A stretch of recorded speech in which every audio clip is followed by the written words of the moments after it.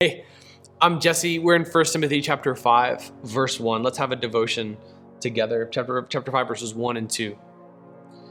Don't rebuke an older man, but exhort him as a father, younger men as brothers, older women as mothers, and the younger women as sisters with all purity. Because Paul was younger than some of the men that he would have to correct or encourage, he would have to do so with deference to their age. Dr. John MacArthur in his commentary shows how this actually is parallel to Old Testament principles. He cites Leviticus chapter 19, verse 32, Job 32, verse 4 and verse 6, Proverbs chapter 4, verses 1 through 4, 16:31, and Proverbs 20, verse 29. This is something that happens in the Old Testament a lot. We're to respect people who are older than we are. So when Timothy, as a pastor who's shepherding and leading the congregation at Ephesus, and there's an older man in the faith who needs to be rebuked, needs to be corrected, you're to do so gently. You should do so as he is your father. All right, when you disagree with your father on something, do you remember what this is like? Maybe you're a high schooler or you're a college kid or whatever it is, and you saw something, you realize, oh man, like my dad who's been teaching me the Bible my whole life was wrong about this. How do I bring this up? How do I talk to him about this? Like, I got to be respectful. I got to make sure that I cover my bases well. That's exactly what Paul's telling Timothy to do. I got to make sure I'm doing this when I rebuke or correct this older brother in the faith in my church. I got to make sure I do so respectfully. I got to make sure that I've got my case well built. I got to make sure that I don't do this in a way that is overly harsh. The original Greek describes this stinging, biting connotation to the rebuke. All right, don't rebuke him harshly, the original Greek really conveys, but you exhort him as a father. You correct someone older than you in the faith the way that you would correct your own father. Same thing with younger men. You do so as though they're your brothers. How do you correct your brother? You're like, well, just I smack him in the face. I don't think that's what Paul's telling Timothy to do, but when a pastor doesn't need to correct someone who is younger than him, he does do that the way that you would your brother. All right, my brother Zach was like the greatest older brother in history. My parents have pictures of him at my soccer games or my football games, like with his hand around my shoulder, and he was coaching me, and he was teaching me stuff all the time. He'd always give me encouraging words and tell me exactly what I needed to do to improve my game. That's how Timothy was to correct younger men, like brothers, like there is younger brothers. How do you coach your baby brother? When you do this correction, what you're doing is you're trying to make him better because you love him. You want him to win. So how do you correct your little brother? You do so by taking him under your arm, you pat him on the shoulder pad, and you give him something encouraging because you want him to go out there and win. That's how Timothy was to correct the younger men in the church. Older women as mothers. How do you talk to your mom? That's how you should speak to older women in the church. The exact same way you speak to your mom. Timothy, when you need to correct or exhort an older woman in the church, pretend like you're talking to your mom. All right, how sweet is that? What a sweet pastoral approach. This is phenomenal pastoral advice. And it doesn't just apply to pastors. If we all do this, regardless of our offices in the church, that's a sweet church to be at. And then the younger women as sisters with all purity. Paul told Timothy to watch himself when he was correcting, encouraging, or exhorting younger women to do so with all purity. With all purity. Sometimes it's called the Billy Graham rule, but evidently it's really the 1 Timothy chapter 5 rule. It's the Timothy rule.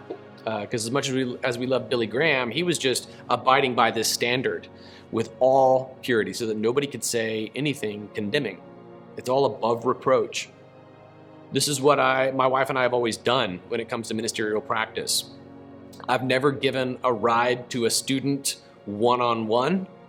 All right. When there's a young woman who was the last one to be picked up for a student ministry event, the two of us were sitting outside on the front steps in full public view. Okay, I'd have a woman come and join me so that nobody can make an accusation. Nobody can even say anything, because even sometimes accusations of impropriety are enough to damage a reputation. I saw that happen to a falsely accused pastor in Pensacola. Even though he was proven innocent and exonerated thereafter, just the accusation was enough to make him want to resign and move. That really stinks. So with all purity in our practical sense means that you do so in a way that's totally upright with complete integrity. my wife and I have always shared, online profiles. She sees everything, all my emails and all my text messages and all my Facebook stuff. She has access to my phone and my laptop. Honestly, it's a matter of convenience. I would never lock my wife out of my phone. In absolute purity, she sees all of my correspondence, and she knows everything about me. I'm never one-on-one with a woman, and for that reason, nobody could ever make an accusation. In fact, my wife and I got into real estate in the last year, to help make money in church planning. It's kind of hard, but we're trying anyway. And my wife, Jessie, was hosting an open house. And there was a man who walked in to the open house. And it dawned on her instantly, this is the first time I've been alone with a man who's not my husband since we got married 13 years ago. She told me afterwards it was really weird, and we're not super legalistic about it. It just becomes second nature over time. We're just never alone with anyone of the opposite sex, so that nobody can even make an accusation. Nobody can even say anything. But real estate, which was a new thing for us, just put us in that environment. And Jessie started texting me. She's like, "Oh, this is weird. I haven't been alone with a man ever since we got married," and it was just odd. It felt uncomfortable. It was like putting your shirt on backwards. It was like, "Oh, this doesn't feel quite right. This is odd for me." We're not super rigorous about it. It's just become second nature. You don't even think about it. You don't even have to talk about it. It's just how you function. It's just what you do. It's like brushing your teeth. Of course I brush my teeth. Yeah, of course Jessie and I are always together. And of course I'm never going to meet with somebody alone without some sort of accountability. So this is how Paul encouraged Timothy to work with younger women in the faith like they're his sisters, completely asexually and with absolute purity, totally above reproach. Nobody can even make an accusation. This has served pastors really well over the years. Mike Pence came under fire because he employed this same approach, but the truth is that nobody can make an accusation against him because he's just conducted himself according to this standard, treating sisters with absolute purity. And the result has also been an incredible blessing. When I was a youth pastor, sorry to give too many stories in one devotion. When I was a youth pastor in Orlando, we had this big fleet of buses to be able to haul the kids to events and stuff. And usually I would end up driving the bus full of middle school boys. And it was just chaos. And it smelled horrible, like all the time. But then one time we had to switch buses around. One of our buses needed something done or something like that. And I ended up driving a bus full of young ladies in high school. And it was the most pleasant bus experience in all of my career. And I look back and I was like, you ladies, you are amazing. Like I want to drive this bus all the time. The bus smelled fantastic. And like nobody was doing somersaults down the aisle. Like they were singing beautiful songs in 3-part harmony. I was like, wow, man, girls ministry is where it's at. It was so fun. And I was really blessed by that. Like when you conduct yourself with absolute purity, you get to experience blessings like those, and nobody can say anything about it. It's above reproach. It's absolutely pure, and God's hand is upon it. It's an amazing way to do life. I actually highly recommend it. This is a standard not only for pastors, but it's good practice for everybody. May the Lord forgive us where we fall short in this regard. May the Lord also coach you and protect you so that you don't ever come under accusation. If you haven't been abiding by this kind of standard before, do so now. We've seen something happen within the Southern Baptist Convention wherein people neglected this. People weren't background checking their leaders. By the way, a background check doesn't always do it because a lot of offenders are first-time offenders who would have passed a background check.